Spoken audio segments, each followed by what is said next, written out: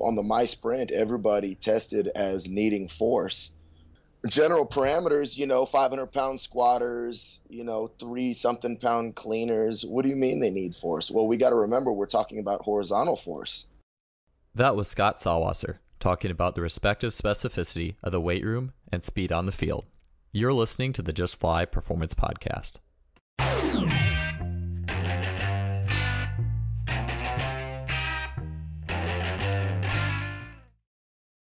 Today's episode is brought to you by Simply Faster. Simply Faster is an online athletic performance technology shop distributing items such as the Freelap timing system, GymAware, K-Box, 1080 Sprint, and the SpeedMat.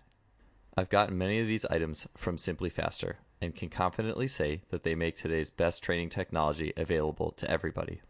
The Freelap timing system has revolutionized both my practices and my athlete assessments, allowing me to look at the 10-meter fly capability of dozens of athletes in a matter of seconds. It is wireless, compact, portable, and incredibly versatile. The K-Box and 1080 Sprint are fantastic tools for any coach looking to build speed, agility, and implement training scenarios that go beyond the traditional weight room. The 1080 Sprint is being used by great coaches training some of the fastest sprinters in the world, and it truly represents high-performance speed training. I can personally attest that Simply Faster's customer service is second to none. Christopher at Simply Faster responds quickly to queries, and anyone who makes a purchase from Simply Faster is in good hands. If you want to acquire some of the best high-tech training equipment available, stop by simplyfaster.com. That's simply with an I, faster.com. They are the future of coaching technology. Welcome to the 69th episode of the Just Fly Performance Podcast. Thanks for being here with us today. I have on the line, as we mentioned in the intro, Scott Sallwasser of Texas Tech University. Currently, Scott is the Director of Speed and Power Development for Texas Tech football. He was the first guest on this podcast over a year ago. This was before we had the nice recording, nice audio. It was like shooting from the cuff. I was trying to figure out what I was doing as I was going along, and Scott was nice enough to bring his incredible wealth of speed and power development as well as his experience with football to that first episode. I'm so excited to have him back. Ever since that first piece that him and I did together, he's written some fantastic articles, one on linear lateral training, as well as one that's one of the most popular ever on the site on force velocity profiling in the preparation of NFL Pro Day athletes. And we're specifically talking about getting guys fast for that 40-yard dash. Scott was using there some research-backed, cutting-edge stuff, although really heavy sleds have been around for a while, but using them in the new light of being able to assess exactly the parameters that he needed to train those guys, and he got some great results. That's one of the things we're going to talk about today. And really, you could say the theme of this episode with Scott is force. How does force in the weight room, force on the field, force through using heavy sled training, how are these forces specific unto themselves, and then how do they relate? So if you're interested in getting athletes faster on the football field, on the track, perhaps a different sport, basketball, volleyball, whatever your background, the knowledge that Scott brings is extremely valuable. He is one of the most driven, dedicated, and genuine guys I know in the industry, and he's been getting athletes fast as a private and NCAA strength coach for well over a decade. His Scott's knowledge of speed training, it's really second to none, and he has such a amazing network. The guys he references and talks to, guys like Cameron Joss, Sean Mishka, and you're going to see that show up in the episode and talking about some of the heavy sled work, and then as well as something we're going to get into, which is transfer to the field, doing more than just the touch this cone drill and get through it as fast as possible. How do we create transfer to team sports and retention through more than just fixed patterning? How do we use a little bit of chaos, moving targets to create learning that lasts, as well as how do we use heavy sleds to create learning that lasts and creating speed on the field? Scott has worked with a number of force testing applications over the years. The most recent is the My Sprint, which again, we're going to get into a little bit of that force velocity profiling, how that influences heavy sled training and how we can get speed and acceleration results in that regards. We're also going to talk a little bit about Scott's general reflections on speed training in college football over the past few years. What has he learned and where is he going? We're going to talk about specificity, positional demands in college football. We're going to talk about creating the open chain, highly transferable movement training that goes beyond running cones for time. We're going to talk about a specific case study on a guy that Scott had knock 3 to 5 tenths off of the 40-yard dash using the MySprint heavy sleds, which is just an awesome little chat and insight into how powerful this system can be. So really great episode. Excited to get it to you. Before we do, something new we're doing. If you leave us a 5-star rating or review on iTunes or Stitcher and we read it on this pre-roll, we'll send you either a Simply Faster mug or a Just Fly Sports t-shirt. The review we're going to read this week, Jason Fearheiler. Jason said, no question, this is the best podcast for anyone in the strength and conditioning field. There's a ton of useful and applicable info for every guest. So, Jason, I'm going to get a hold of you, send you out some gear. Thanks for leaving that. With that said, let's get on to the show, episode 69, with Scott Sawwasser of Texas Tech. Scott, welcome to the show. Thanks for coming back on, man. Stoked to have you here. Well, I love the show, Joel, and I'm obviously excited to do it anytime I get a chance to. So thank you for having me. Yeah, I really appreciate you taking time out of your busy season to do this. So just huge on my end to have you back. And you've written some awesome articles in the meantime since we had you up for the very first episode of the show, that's again another reason I'm happy to have you back, because my quality of audio and everything, I was like, I need to do full justice to this guy. Not that it was like, I mean, people could still understand it, but it's just awesome to have you back now that we've progressed. And I'd love to chat about what are some of the biggest things that you have learned about speed training over the course of this past season or since we have talked last. Well, obviously, that's a tough question to answer because you're always learning every day, trying to read and contact with experts in the profession and learn as much as you can. I guess the best way for me to answer that question would be to say in the next year or in the future, what would I change about my program, or what will I try to update? And Cam Joss actually wrote an excellent article about top speed training for football that just came out not long ago. And Cam's a good buddy of mine, and we've talked about this before. And I've always been a big believer in doing longer sprints or top speed work for football players, especially skill players.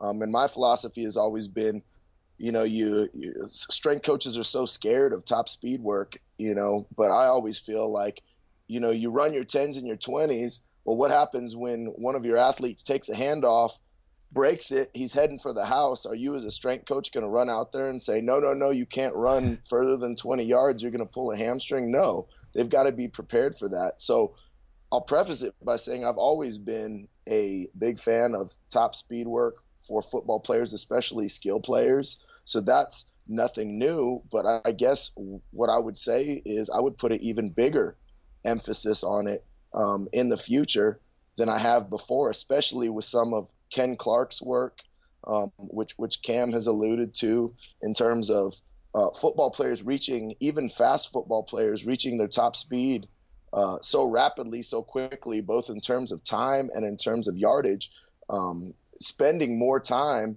in that upright posture, in those top speed, not only mechanics, but at those higher velocities, above 20 miles per hour velocities, that we need to train them for it. And that will in turn enhance their acceleration, as well as making sure that none of your guys ever get run down. Because think about it, you may only have 2 or 3 plays in a game where guys are running, 60, 70 yards, but more than likely those are 2 or 3 plays that might decide the game, right? So if your guy gets run down, there's no guarantee that you're going to score after that. So I guess both in terms of performance, injury prevention, and just philosophically and theoretically enhancing every component of their linear speed work via doing more top-end speed work. Yeah, that's a great way of putting it. The idea of not only you're going to obviously have to do this a few times a game, but and I learned this when I had the Ken Clark on my podcast, the idea of using top end speed and the rhythm and some of the positions to kind of be a functional screen, and it can help even acceleration with the rhythm of acceleration. And you kind of see where the wheels fall off too when someone gets up and sprints full speed. It's mechanically, there's a lot more to look at. Absolutely. Well, that's cool, man. I really I really appreciate your insight, and I want to get into some of the things that we've been talking about recently, as well as some of the things that you've worked on and written on for Just Fly Sports. I'd like to get into all that. And one of the things we were talking about recently was just being strong in the weight room versus being strong and fast on the field.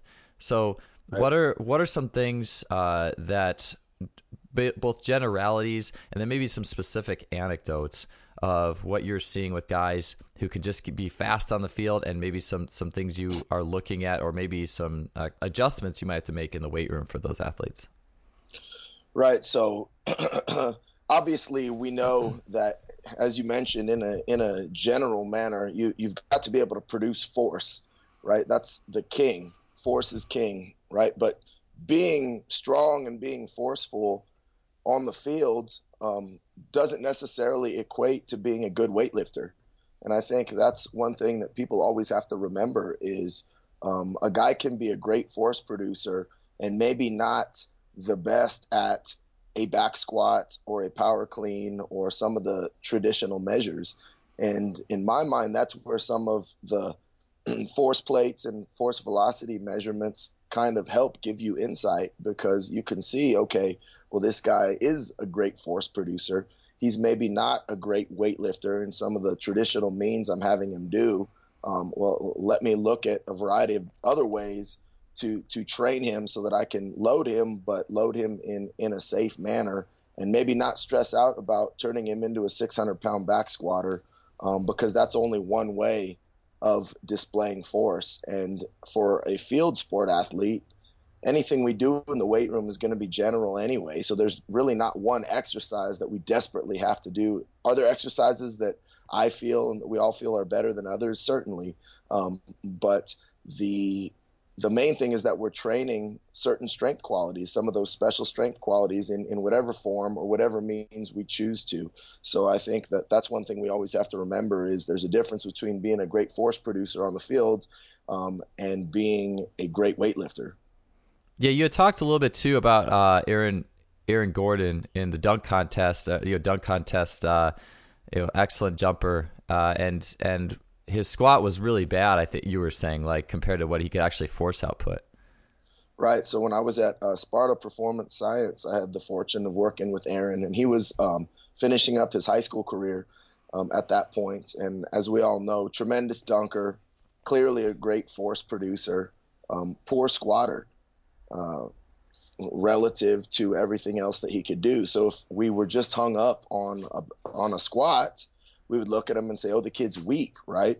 And so we would probably spend tremendous amounts of time getting him better at a general exercise that, number one, maybe he's just not anthropometrically suited to do well, and number two, doesn't tell the whole story.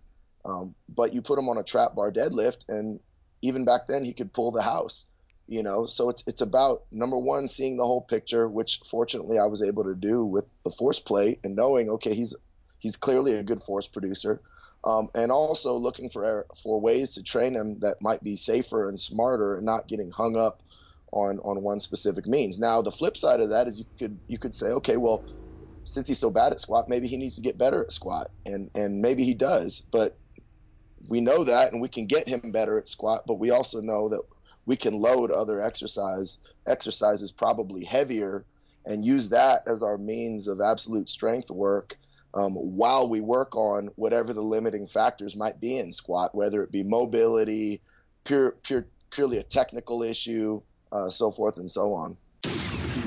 You're listening to the Just Fly Performance Podcast, brought to you by Simply Faster. Yeah, that's a good point, too. I think that actually reaches the heart of a lot of debate people have. And people who are like, oh, yeah, well, you have to squat 1.5 times your body weight before you can.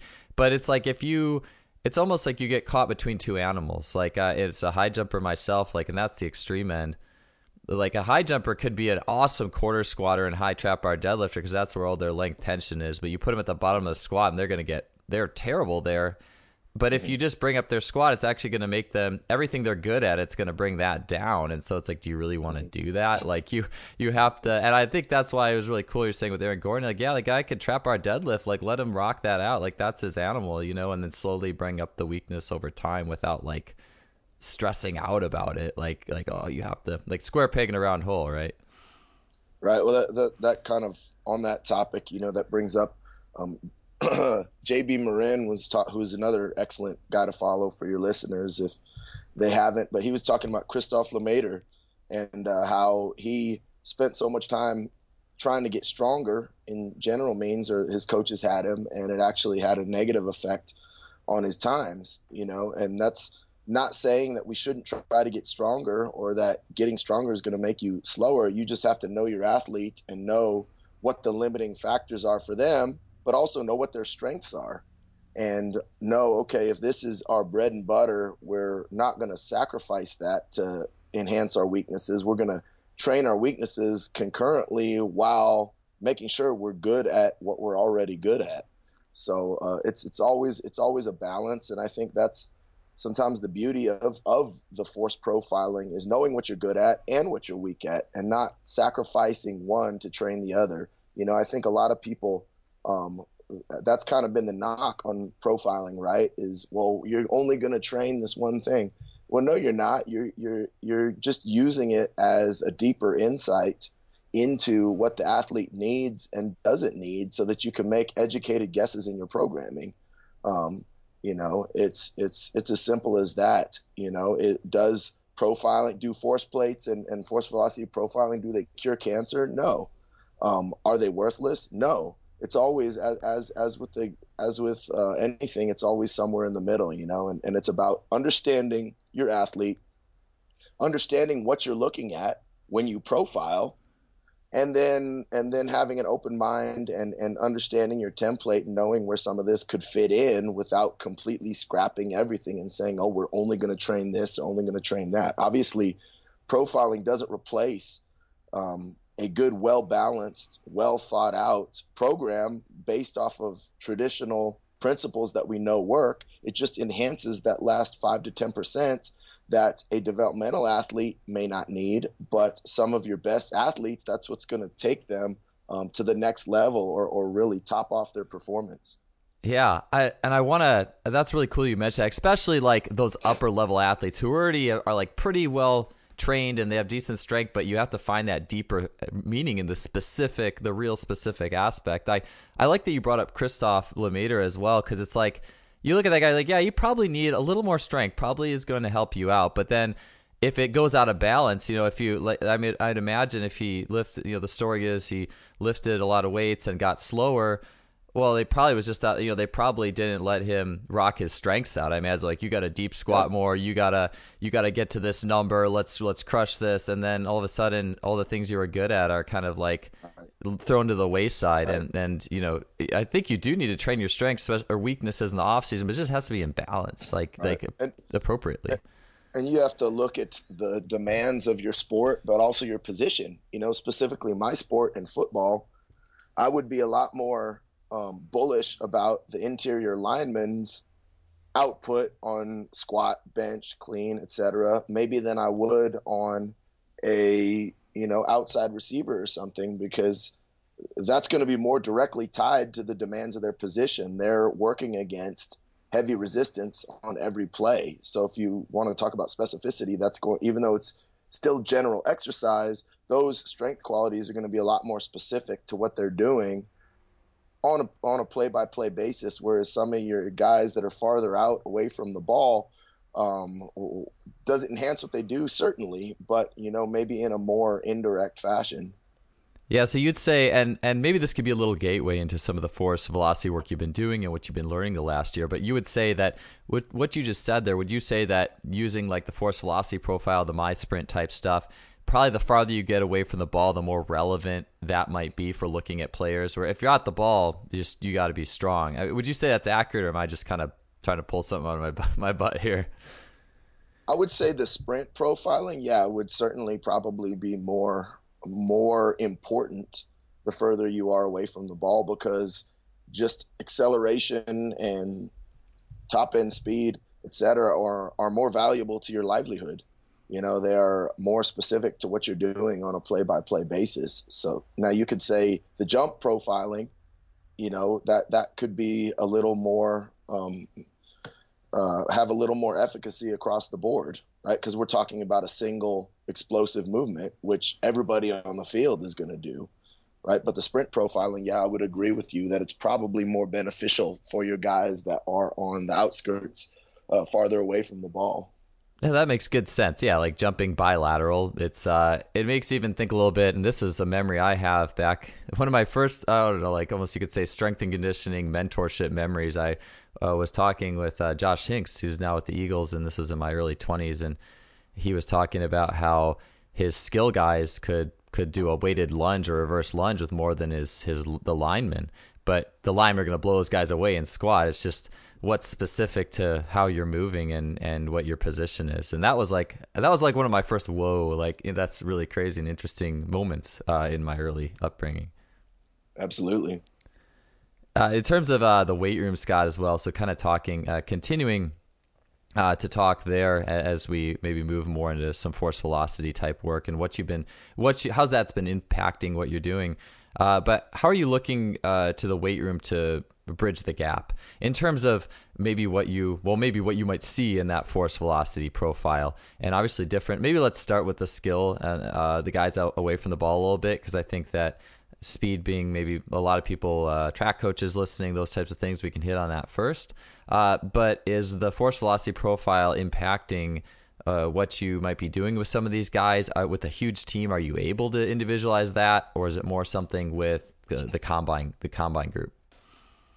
Well, first and foremost, the guys that I have actually force velocity profiled and then implemented interventions has been exclusively veteran, high end athletes and post college pro day and pro guys. And that's been the extent of it, mainly because they're at the point in their development where they need that last 5-10% that we discussed. They all have excellent output in general parameters that you could say that maybe squatting 10 more pounds or something may or may not, depending on what they need, benefit them as much. And so I needed a clear picture of what exactly their limiting factors were in terms of sprinting and jumping. And then for obviously the pro day athlete, I mean, that's what they're going to be judged on, right? Their sport at that point in time is sprinting and jumping, because that's what's going to give them the chance to play more football. So that's been my population so far. We have discussed rolling it out on a larger basis, but on any, I think, football team, except for the lucky few, majority of your population are developmental type athletes. Athletes that really even though they're genetically blessed, don't have a very high training age, and still have not put in a lot of hours and a lot of repetitions in the weight room. So I do believe that, as I spoke before, a good, well thought out, well conceived, well-rounded, balanced program is going to enhance majority of your team. Just through that, just through basic good training and good coaching. So could you screen a whole team? Certainly. And it might give you some insight. It might give you some insight into trends, that your program as a whole needs to address. But currently I focus it more on the high end athletes, as opposed to more of the developmental type guys. Yeah, it makes me think a little bit about, well, a couple thoughts, and a lot of stuff I've learned through being a part of going to Jay DeMayo's seminar over at Central Virginia Sports Performance. And Joseph Johnson was saying how many of us are training athletes that are truly elite. Like, we look at the elite programs, but a lot of our athletes, even if they're gifted, their training age doesn't make them an advanced trainee or an elite trainee. They just need basic training, as well as too the idea of like overly dataifying, if that's a word, an athlete without a big training age that just needs to do solid training and not become overly robotic. I mean, obviously, once you get those few, you can really do some good job with the numbers. But also the idea too is like Eric Corum and Andrew Altoff were talking about, like, the triage. Like, hey, have you earned this upper level work yet? Have you earned the ability to have this upper level, like, sports science and attention on you in your time with us? That's a great point. It takes a lot of maturity to individualized training like that. Certainly, for your athletes that have earned that, it's special and focused, on their specific needs. But majority of your team, as you mentioned, if that's a good way of putting it, I guess, they haven't earned the right. They haven't put in enough time, enough hours, and just because they're genetically blessed, um, as you mentioned, you can't let that fool you into thinking that they're elite at training. They're just elite at their sport through God-given gifts. So we have to look at their training age and their skill level, in the methods and means that you're trying to apply to them. Yeah, yeah. So with those guys, too, those upper level guys, you're able to do the force velocity profiling on. Can you talk a little bit about how you played that out through the My Jump and My Sprint, how you adjusted people's training based off that, and then how that's been impacting, if nothing else, just generally how you've been looking at athletes from here on out, whether I guess you profiled them or not. How has that impacted Right. you? So the biggest thing, I guess, the biggest takeaway from the My Sprint is that, and I'll speak specifically in terms of my pro day group here.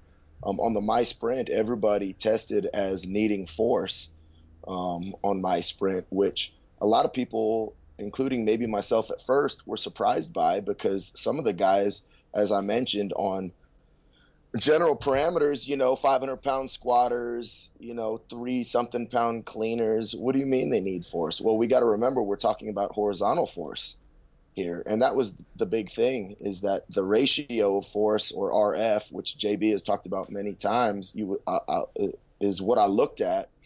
And it was like 50%, and elite sprinters get up towards 70%. And so my goal was, if I can get these guys to even 60% of directing their force horizontally, it's going to significantly improve what they're doing. And if I can increase their force relative to body weight as well, obviously we know that's going to help them too. But if I can just take what they have and redirect it more horizontally, it's going to have a significant impact. So that was kind of my goal. As I mentioned, most of them started out at roughly 50%, and they all, after about 8 weeks, as we transitioned into pro day, got up to the upper 50s to low 60% RF ratio force, and they also increased their DRF, which is the decrease in ratio of force, basically how long you can continue to apply force horizontally before you become purely vertical, which of course will dictate your ability to accelerate further, deeper, and potentially to higher speed. So that was significant. Along with that, they increased their newtons per kilogram of force output, so force relative to body weight, significantly as well. So between the two, we saw, in my opinion, major improvement, 1 to 2 tenths off their 40 in a relatively short period of time. You're listening to the Just Fly Performance Podcast, brought to you by Simply Faster.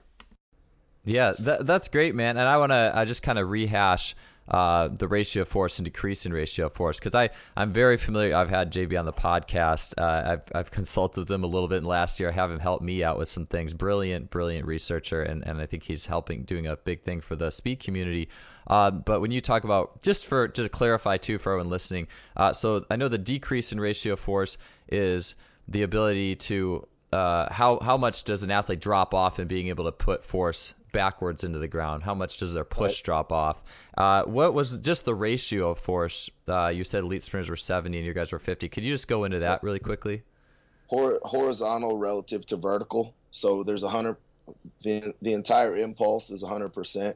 What percentage of that is horizontal, and what percentage of that is vertical? And the RF refers to the peak measurement of that value. So which is obviously going to be at the beginning of the sprint, as they start out, what percentage is going into the ground horizontally versus vertically? Because if you start out at 50%, it's only going to get worse, right? Mm-hmm. But if you're starting out at 61%, that gives you a little bit of an affordance, to potentially accelerate better. So, and I never really addressed your question about training methods. We did a lot of the heavy sled work that Matt Cross, that JB, that Cam Joss have discussed. I don't have 1080 sprint like Cam does, so I wasn't able to get some of the same measurements on that. I was able to, as you mentioned, look at the my sprint data, but we did 80% body weight, and we did basically the progression was body weight or heavier, marching early on, just to kind of ingrain, I guess, the feel or the technical component of deep body lean, almost like a moving wall drill. And then we progressed to sprinting shorter distances at 80% body weight on the sled, out to 20 yards. And my goal, and a lot of this came in conjunction with Cam and I kind of being at the same point in our usage of some of these methods, kind of bouncing ideas off each other. My goal was for them to run 20 yards in their 40 time, pulling 80% of their body weight. So which would equate to roughly 50%, give or take, velocity loss, but at that heavy weight. And then I tried to then progress from that into the DRF aspect. So we then started complexing the heavy loads, the 80%, with 20% body weight, which I found that over 30 yards gave me about a 10% drop off in their time.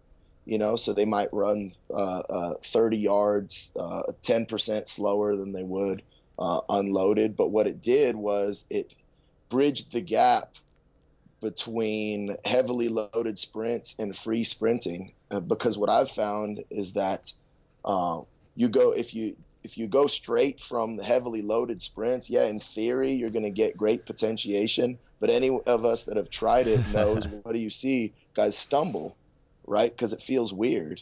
And so I would go from the 80% to the 20% to unweighted, and it was almost kind of uncanny how good it looked, because the decrease in load was just enough to where proprioceptively they were able to carry out what they were trying to do without being thrown off, without stumbling, but we still got the potentiation effect. So that was kind of what we, over weeks, what we progressed to was heavy, light, unweighted, and that was kind of the major acceleration work, so to speak, that we would do. I think there's so much gold in there, man. I'm like kind of writing down almost at the same time so I can gather my thoughts with that. And I have a few points that I want to get to. So I'm going to start at the top, which is going back just a little bit, and then I want to get to what you're talking about, the complex sled stuff, because that stuff is, I think that is so awesome, and I love what you just said there, because it reminded me of a lot of things, as well as stuff that Cam and I were talking about in the aftermath of Cam's first podcast with me. But first, I just found it really fascinating that these guys who are really big weight room guys are testing poor in their ability to direct horizontal force to the ground. And it's like everything I've been learning, especially this last year or two, not only through JB, but also in starting to put together this book, this work on strength training and context to speed, is that force is specific. Like your adaptations are pretty, especially on the neural level, are specific. And so directing, just because you can direct force bilaterally in a vertical manner doesn't mean that you're going to be able to coordinate that horizontally. And so I thought that was interesting, that you could test strong in something specifically, and then something else in a different movement you could be, I guess, weak or need force. Right? That's interesting to me. A lot of it too, and this is something that we found when I had the fortune of working at Sparta too, is that sometimes there is a weak link or a leak in the hose, so to speak, that will limit the force production as well.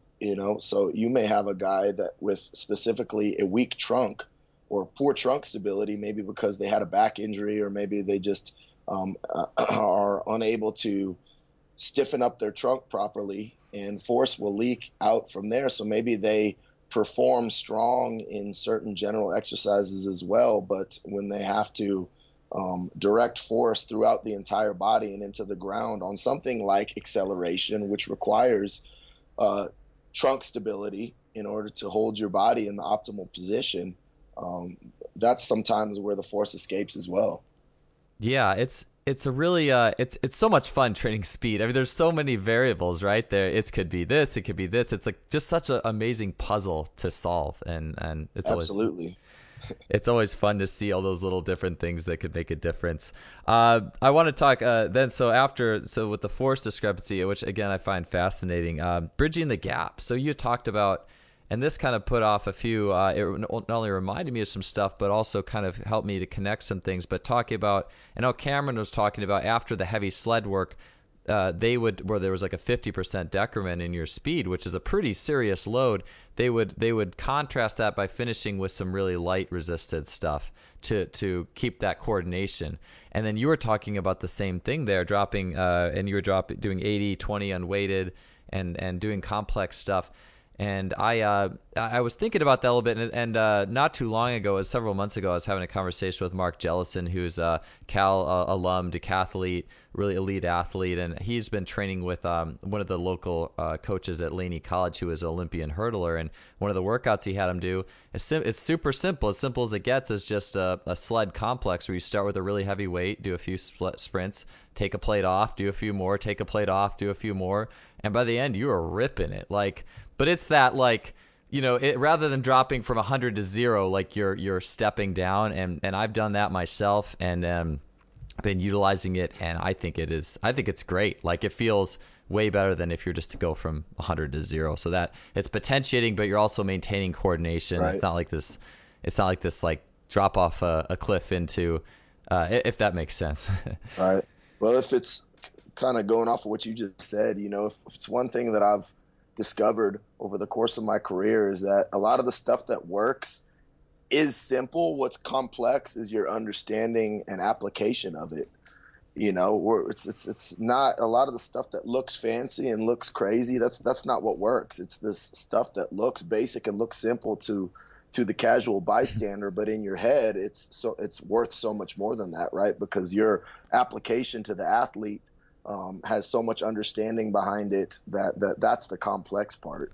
Yeah, no, totally, man. I was listening to Christian Thibaudeau on Robbie Burke's podcast recently. It was actually one of his older episodes, and something I liked. He's like, I have no ego. I will listen to anybody who says something works. I will pay attention to them. I don't care if it's a guy off the street and he said this works. And as you and I know, as we learn more about the complexities behind it, we can look at this simple thing and be like, oh yeah, that's why that works. Cool. Like, let's rip it. Let's do this. Mm-hmm. So in light of what you've done with those pro day guys and stuff, so going in, working with those guys, what were the results that you saw in the wake of that, and is that impacting any of the things you're doing with your team now, just from a general perspective? Obviously, as we talked, you're not going to go the freshmen are not going to get on campus. You're like, oh yeah, let's get this and this and this on you. But has that impacted? How are the results, and how has that impacted you, at least in a general, the way you just look at athletes from a general perspective now? Right. Well. As I mentioned, due to the increase in the various force-producing capabilities, they all improved significantly in their 40. According to my sprint, I actually had one guy that improved by 0.5 of a second. Wow. Which, who knows on day one what his testing condition was, but his 40 did improve by almost 0.3 of a second, and that's on a Scouts stopwatch, and my timing was all electronic timing with a Brouwer timing system, because that way it kept me from getting too excited or too tied into the process. I wanted to be a little bit more objective, but they all improved significantly. And as far as how does it affect what we do speed wise with the team, we do a lot of the same stuff. If it works for them, it's going to work for our guys. It's a very similar, maybe not to the same developmental level, but it's a very similar population, specifically the group that I'm particularly in charge of, the skill athletes. A lot of it looks the same, and across the board, we have the good fortune of, I'm real big on position specificity. So college football has 5 strength coaches. So we like to use all 5, and we'll break up movement work, whether it be acceleration work or whether it be multi-directional work, which is kind of something that I've been hot on lately, looking into a lot of Sean Mishka's work and talking to Sean and getting deep in the rabbit hole with that, but we'll break it up by position so that that they're getting what they need specific to the demands of what they're trying to do. And some of it will have a lot of crossover.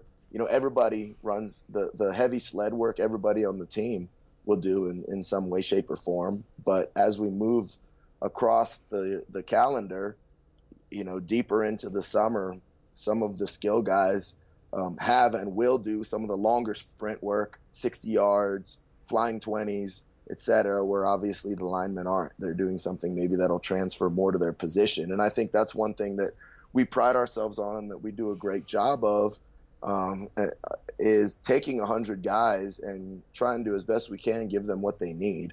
I think that's a big problem across the board. People think because you've got 100 guys, they've all got to do the same thing or it's going to turn into a circus. Well, no, it doesn't. I mean, you've got to be prepared. I mean, I've got 2 football fields worth of equipment set up hours in advance for this team run that's going to be individualized. But we've got 5 excellent coaches, plus interns to help, and when you've got good coaches and good planning, and there's buy-in, I think you can really, really give the athletes what they want instead of just running up and down the field all the time. Yeah, I like to get into that positional specificity and some of the things you're doing as well. And just a question here. It was interesting. You were saying how obviously, yeah. I mean, are you really going to have a 300-pound guy be doing flying 20s? I mean, that would be silly compared to their demands, right? Right. If he's training for the combine, maybe. But yeah. Other than that, no, not typically. They actually typically start to work their way backwards and get back into some of the shorter stuff, whereas the skill guys will continue to get longer and longer. Yeah. It makes me think too about, I'm part of the track football consortium that's a couple times a year. Just trying, the whole conference tries to blend, football constructs with track and field and the benefits. And it's kind of like with your college guys that is the time you're going to start specializing in many cases, that you're still keeping those elements of track and field, is still being good at top end speed. And this is still something we do and we train and we want to be good at. I think so many people miss out on that. That's going to transfer to everything that a football player does, because everybody loves GPS now. Well, what does the GPS tell you?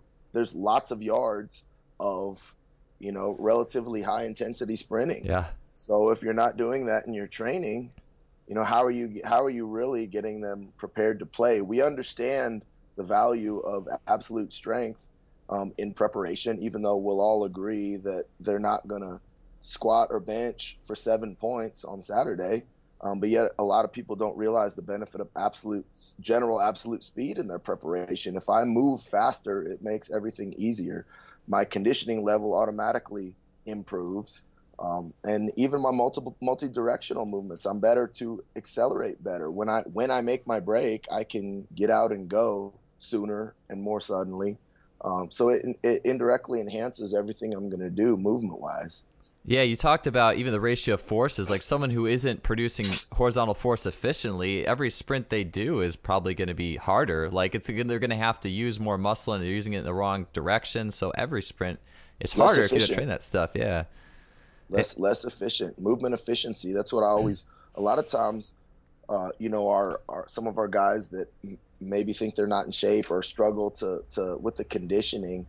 A lot of times the answer isn't extra conditioning, which a lot of the times is mobility or something that relates back to movement efficiency that will help them. I've had guys that we just work on maybe pelvic tilt or anterior pelvic tilt, get them a little more neutral, and now all of a sudden their back isn't tightening up as much when they condition, and all of a sudden, it's so much easier for them, and they didn't, their VO2 max or something probably didn't even improve, but we just improved their movement efficiency, whether it be by a basic fundamental mobility, stability type deal, which is where I always start from the ground up. And a lot of times that's where you'll find something, or just basic technical issues. A lot of times you can get a guy to be a lot more fit just by cleaning up the base of the pyramid.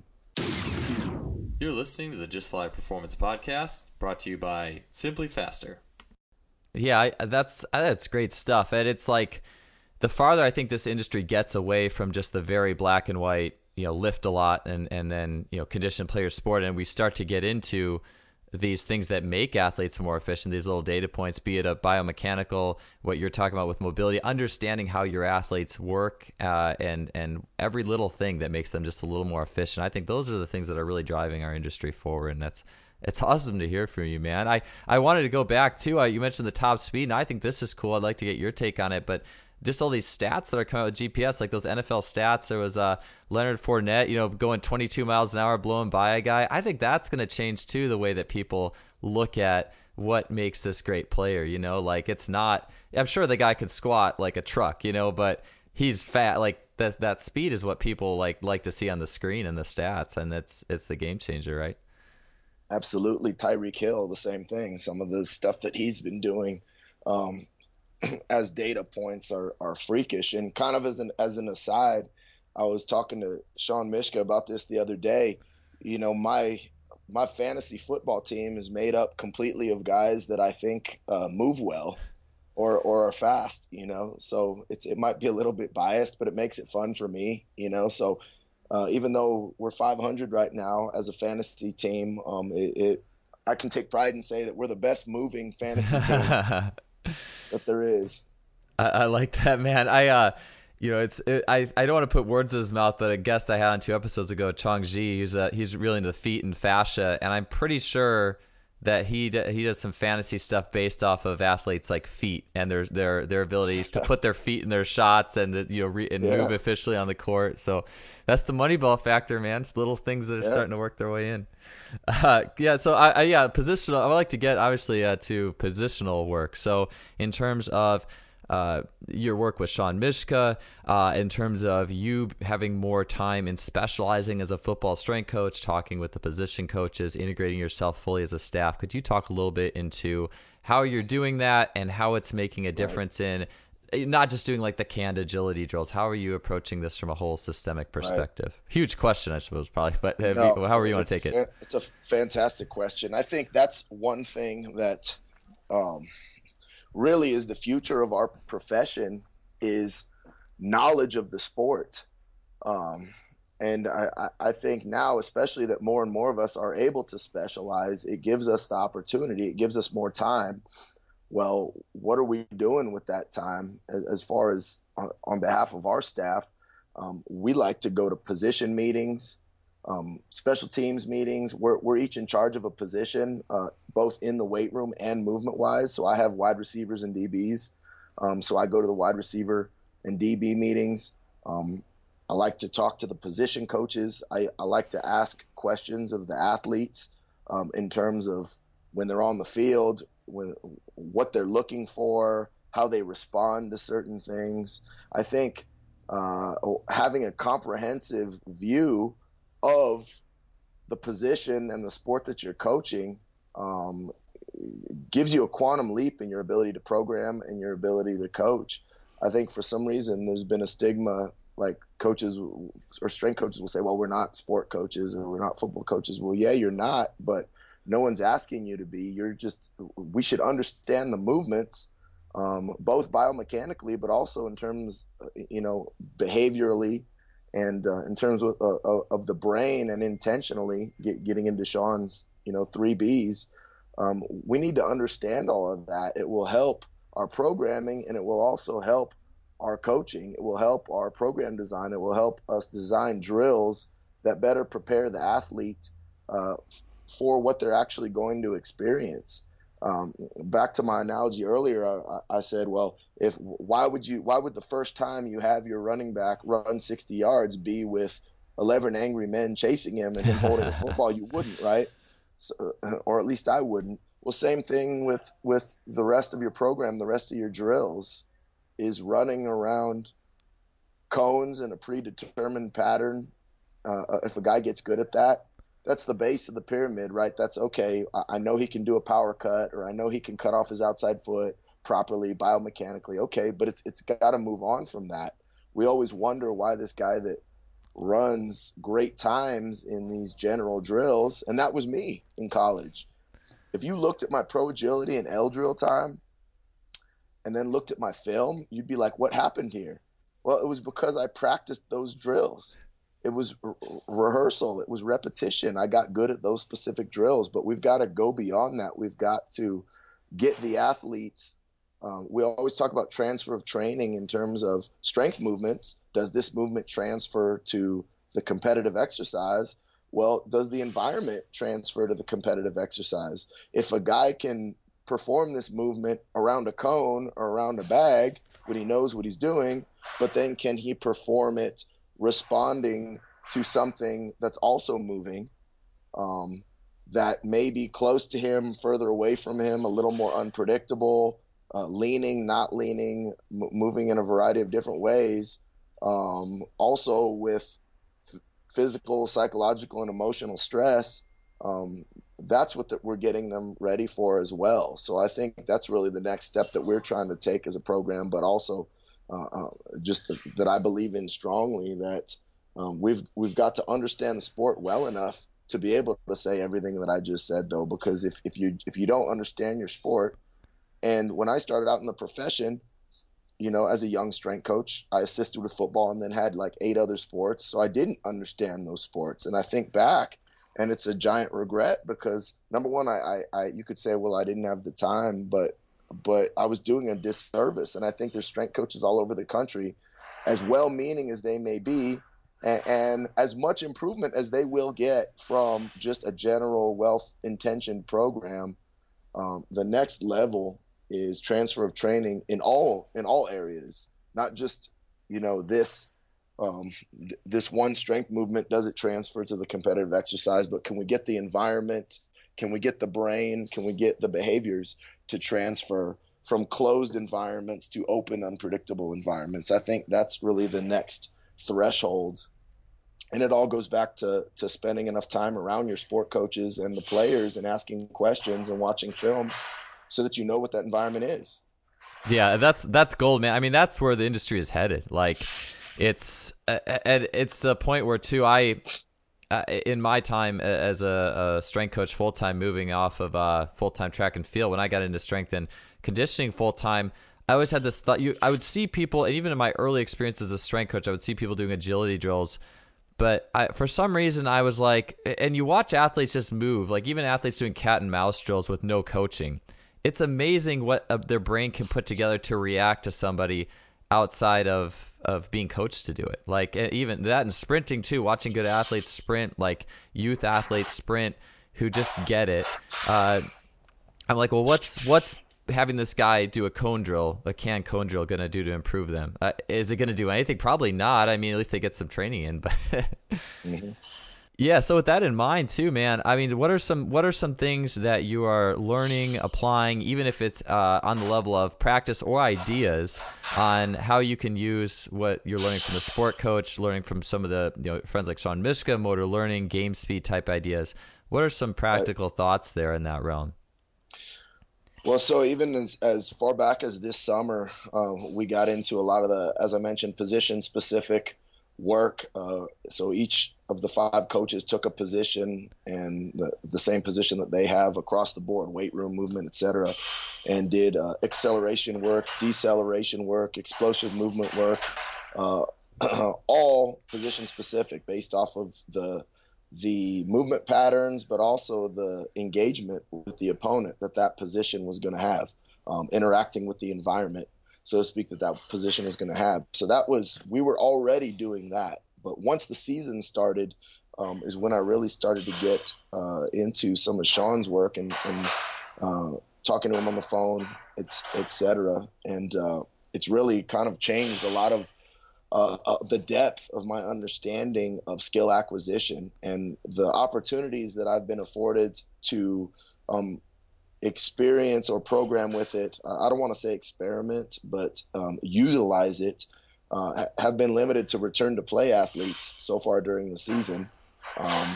But I've seen tremendous results with that. Now, anytime return to play is always going to obviously be affected by your relationship with your sports medicine staff, and they do an outstanding job and are not ego driven. They just want the athletes to get better. And I think that's when it works best, right? When we're all on the same page and we're all open to everybody utilizing their expertise. So kudos to them. But then Also, it's always a little bit of luck, right? Because you prepare them. All you can do is guarantee that they won't fail. You can't guarantee that they'll succeed. So there's obviously a little bit of luck. But with the return to play guys, I haven't had any occurrences of re-injury with guys I've worked with since the beginning of camp, which is, knock on wood, but been amazing to me. That by the time they go back and they stay back and they perform at the level that they were performing at before or higher. But how Sean's work has fit into that is I always start out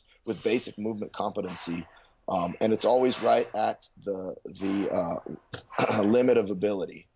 And with an injured athlete, the limit of ability is usually pain or dysfunction, right? So we'll start out with basic movement mechanics, and which will be early on a lot of, as we talked about, cone drills and stuff like that, because I need to see just, can you even do this movement?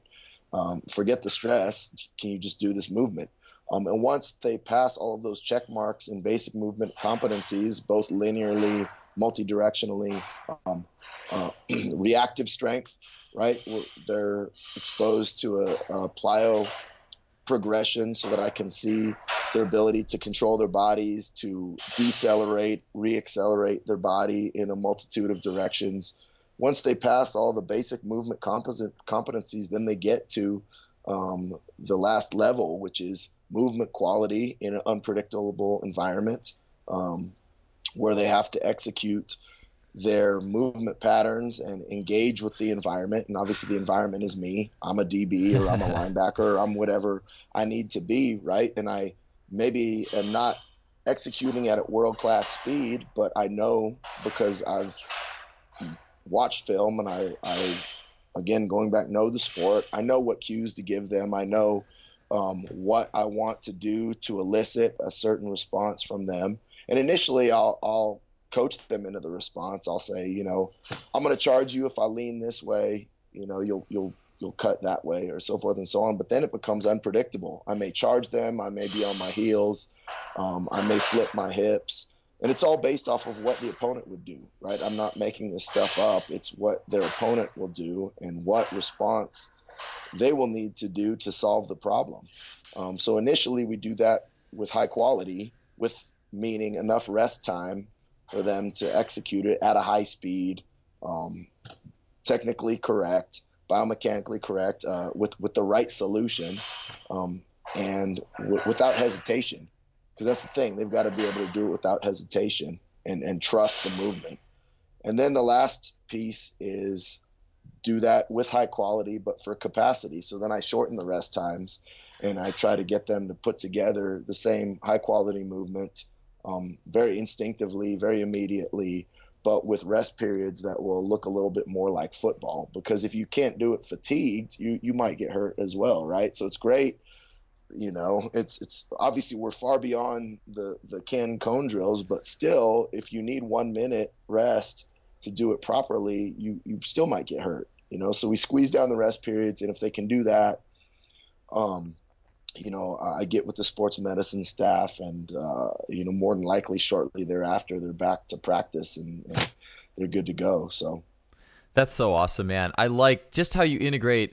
And to me, it's almost as specific as what we were talking about before, like how different the weight room is, pushing a weight bilaterally with producing horizontal force on the field, like outputting that. And then, comparing, just like, you listen to you say that and you think about people just doing agility ladder and a can run to this cone, that cone drill. And how different is that between that and what you are doing with open environment, making the athlete go from their subconscious, like if it's not wired in the subconscious, it's never going to do anything.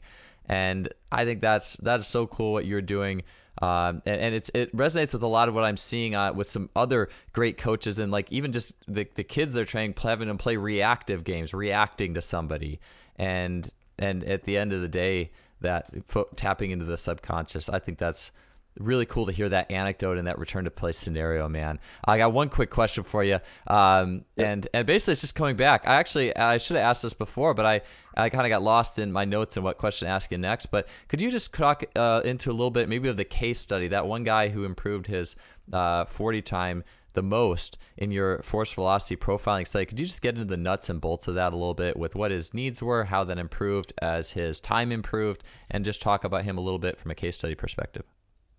Yeah, absolutely. So he was a linebacker, a middle linebacker, who subjectively was not considered very athletic. In fact, that was probably his limiting factor. I'm actually pulling up his data right now on my sprint, so I can give you some specifics. Um, If it takes a minute, you know, that's okay. yeah, great weight room warrior. Great weight room warrior, as you would imagine. One of the guys that I was talking about that, big time squat, big time uh, clean, bench, etc. But if you watched him move subjectively and objectively in terms of times, you would say pretty poor athlete. So, um, his so here's his first test. Um, he was 8.22 newtons per kilogram. That's relative force. DRF was 0.087, and RF peak was 53%. All right. So, and his 30, according to my sprint, was a 4.5. Right. So this is going to be now the my sprint is a little bit slower because it's perfectly accurate because of the high speed camera. You can literally go frame by Hmm. frame. So, but that's a guy that would have been probably like a 4.3 stopwatch 30, which means we're running a 5.2, Hmm. 5.1 maybe, or you would think. Then his last his last 30 my sprint had at a 403, he had 10.492 newtons per kilogram, 0.096 DRF, which is in the negative. Wow. So it decreased. So I should have said that before. It's negative zero point 0 whatever, which means that he decreased less basically, and then 61% peak RF over the course of basically 2 months. And he ran a 4.61 40 on pro day, which for a middle linebacker, I think there was maybe only two guys at the combine that ran faster than that. Wow. So I mean that's just one example, but as you can tell, how did he get faster? Well, shoot, those three things: more force relative to body weight, directed more horizontally, and directed horizontally over a greater period of time. Um, and there it was. Body weight stayed relatively the same. Um, so that's the proof is in the pudding. Yeah, You man. I know. bet you were seeing like technical stuff, compare before and after. You're probably seeing big technical changes too, in light of that. Well, well, absolutely. I think that's the one beauty of a lot of the heavy sled work too, is it's a self-limiting exercise to some extent. You can't really get upright and pull 80% of your body weight very fast. So you've got to lean. And if you break at the hips and take little short, choppy steps, you don't move very fast either. So you figure out real quick, as as I've heard a quote before, let the drill do the talking and the athlete do the walking. So once they figure out how to, I believe that came from Exos or something. But once they figure out how to pull it fast, it leads them into more optimal acceleration mechanics. Now, again, you've got to bridge the gap and get them to do it on a free sprint, etc. And we're watching film where I'm coaching it up as well, But I do think that is um, kind of a physical cue that leads them in the right direction, because a lot of the guys have never felt that before, Hmm. especially some of your bigger guys. Um, and in fact, the first step for a lineman that I like to do is take a harness, and people think, oh, the harness is for resistance. Well, it's not necessarily for resistance. It's so I can hold the dude up and get him to feel what it feels like to lean without sinking down into a lineman stance. And obviously we're talking about general acceleration for a 40 or something. Obviously, if we're teaching him how to accelerate to play O line, we want him to drop his hips and push a prowler or something like that, right? But if we're trying to get him to feel like what it feels like to sprint, I'm holding him up. Now he can lean and feel like, do you feel like that? Okay, you feel that? That's what it feels like, because they've never felt it before. Yeah. There's no context. You can't, it'd be like you saying, Scott, picture yourself hitting 100-mile-an-hour tennis serve. Well, I don't play tennis. I don't know what that feels like, So it gives them context to be able to understand the skill a little bit better. Yeah, and it allows them to learn on their own a little bit too, rather than being coached. And that learning, if they learn it on their own a little bit, that's stickier. It's way stickier, way stickier. That's early in my career, I used to overcoach like everybody else, and what I found was my athletes, I would improve the movement pattern that day, and then the next week they were back. And then the next week they were back. And I couldn't figure out what the problem was until I started getting more into motor learning, et cetera. And I figured out that, they're like a DVD player. It only works when I press play. Right? They need to be able to, as you said, learn the movement on their own. And a lot of times we're scared of that. And I know we're kind of running out of time, but coaches want everything to look perfect, and that should be our goal. But sometimes an athlete struggling through something to learn, not under 500 pounds, Yeah. obviously, mostly in terms of movement, but struggling through something to learn, they'll get better from that, rather than just doing the same tired old drills that they can do perfectly, but they can basically sleepwalk through. That's not the limit of their ability. That's not pushing them. Yeah, I love it, man. And that encapsulates something that is I am learning so much about, hearing so much about from yourself, that people like Paul Cater, who we both know, and it's just the coaching roboticism athletes so huge. But hey, you gotta run. I thank you for your time, Scott. There's so much gold in that interview and talk, and so much that great things you're doing. So I appreciate it, man. Best of luck to you this season, and thank you for taking the time out of your schedule today to talk with us. Thanks, Joel. Always my pleasure.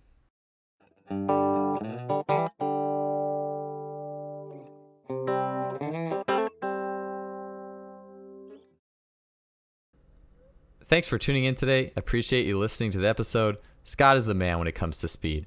We'll be back next week with another great guest. In the meantime, please visit our sponsor, simplyfaster.com. They are doing incredible things on their blog, regular, fresh information every week.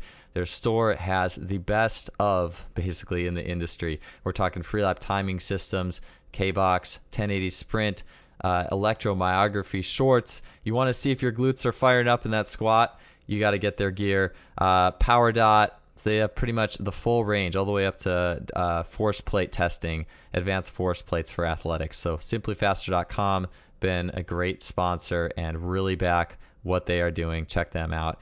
Again, we'll see you guys next week. Until then, have a great one. We'll see you then.